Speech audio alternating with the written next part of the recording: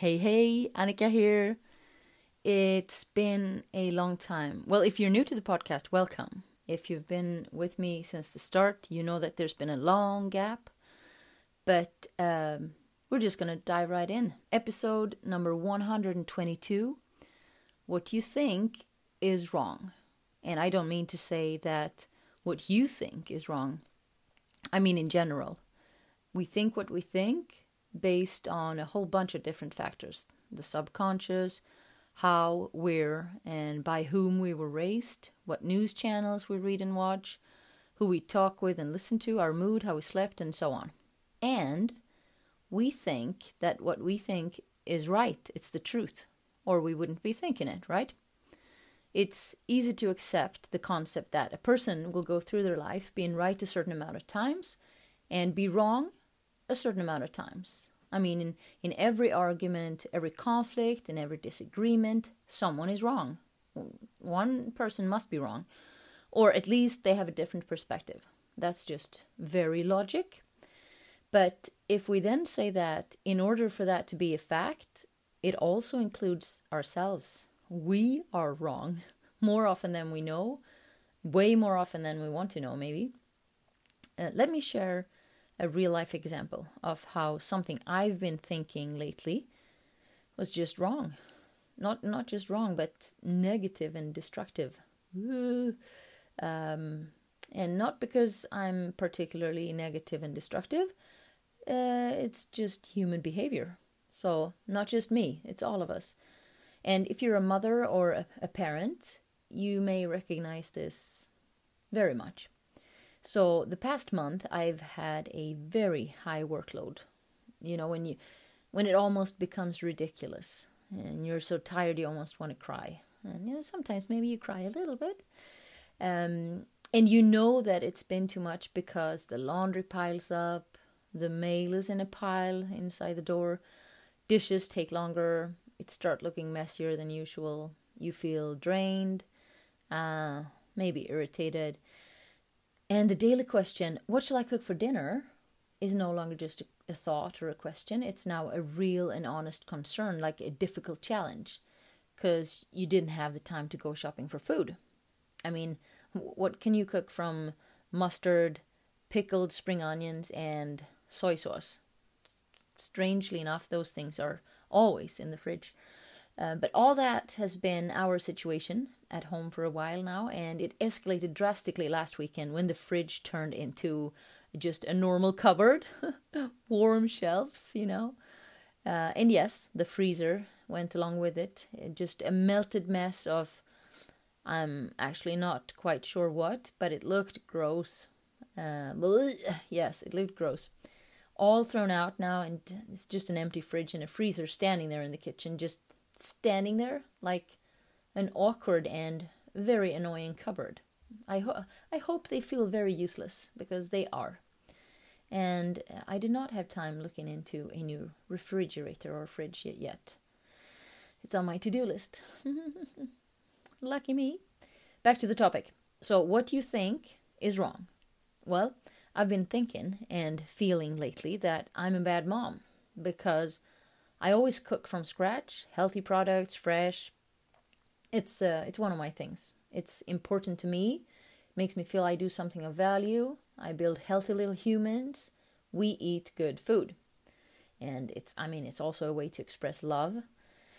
But as I haven't had the time to go and buy the food, and the things we had in the fridge are all gone, so, well, I can't cook. So I have to buy ready-made from a restaurant. Food that someone else cooked, some person in some kitchen somewhere. I just pay and put it on the table. And it's made me feel awful, like I'm cheating. Bad mom. It's not so nice to carry that around. And when you start beating yourself up about something, you feel you're not living up to your own high standards. We're not so nice to ourselves then, are we? And I would have continued and just felt worse and worse about dinner, about myself, my performance as a mother. And the past week I've actually broken my personal record in ordering food, takeaway and home delivery. One evening, I guess to compensate for feeling like a really bad mom for not cooking for my children, I asked a little bit, the question was a bit too open. Like I asked what food they liked, and all three said something different. Instead of just saying, what food do you want from this menu?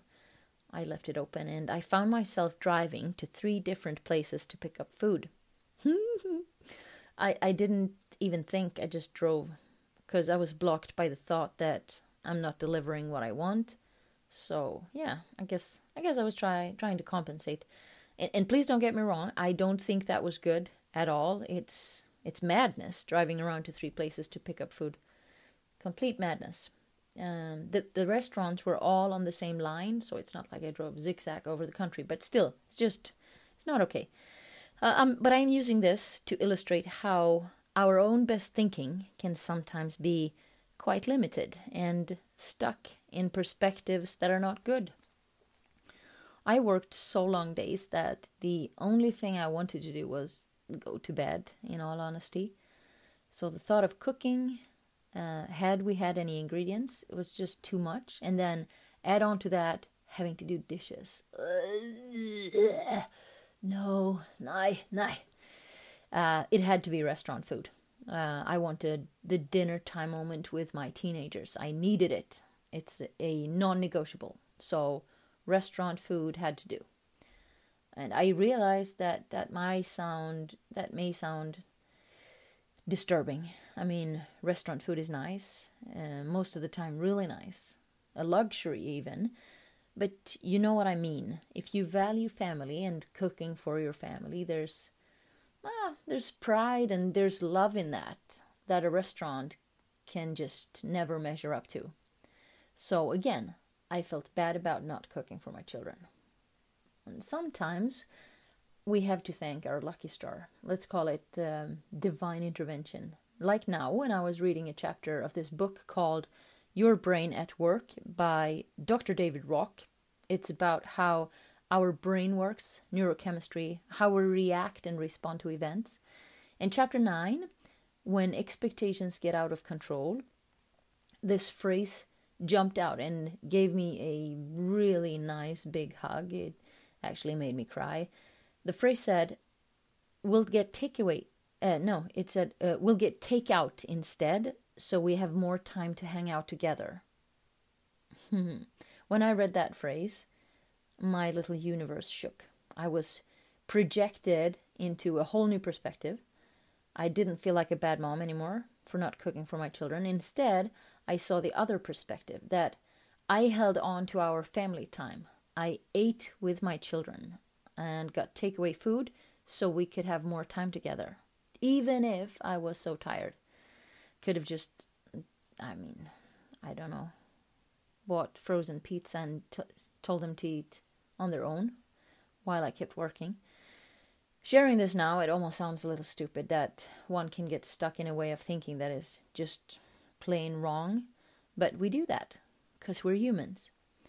And as a conclusion, I think it's fair to say that every time you feel bad about yourself for not being or doing enough, there's probably another perspective that will show you the extreme opposite. That you're awesome, you're wonderful, you're a great friend, a fantastic colleague, a super mom or a super dad who always shows up for those who need you. And I was thinking about ending now with an encouraging try it. And now I'm thinking, maybe I should try it myself. Like saying it out loud. Just thinking that thought now makes me feel emotional. It's disturbing. It's peculiar how rare it is to talk to oneself in encouraging words. But okay, I'll end with me sharing, and I hope you try it as well. So I used to have this thought now, thinking I'm a bad mom because I don't cook for my kids. Yeah, and the new perspective, I'm a great mom. Even if I've been working myself to pieces and I'm so tired I just want to cry, and my fridge broke, every single day I have made sure that we had a really, really nice family dinner together, eating nice food. There you go. Now it's your turn. Find the better perspective. Thank you for listening. I'll talk to you soon.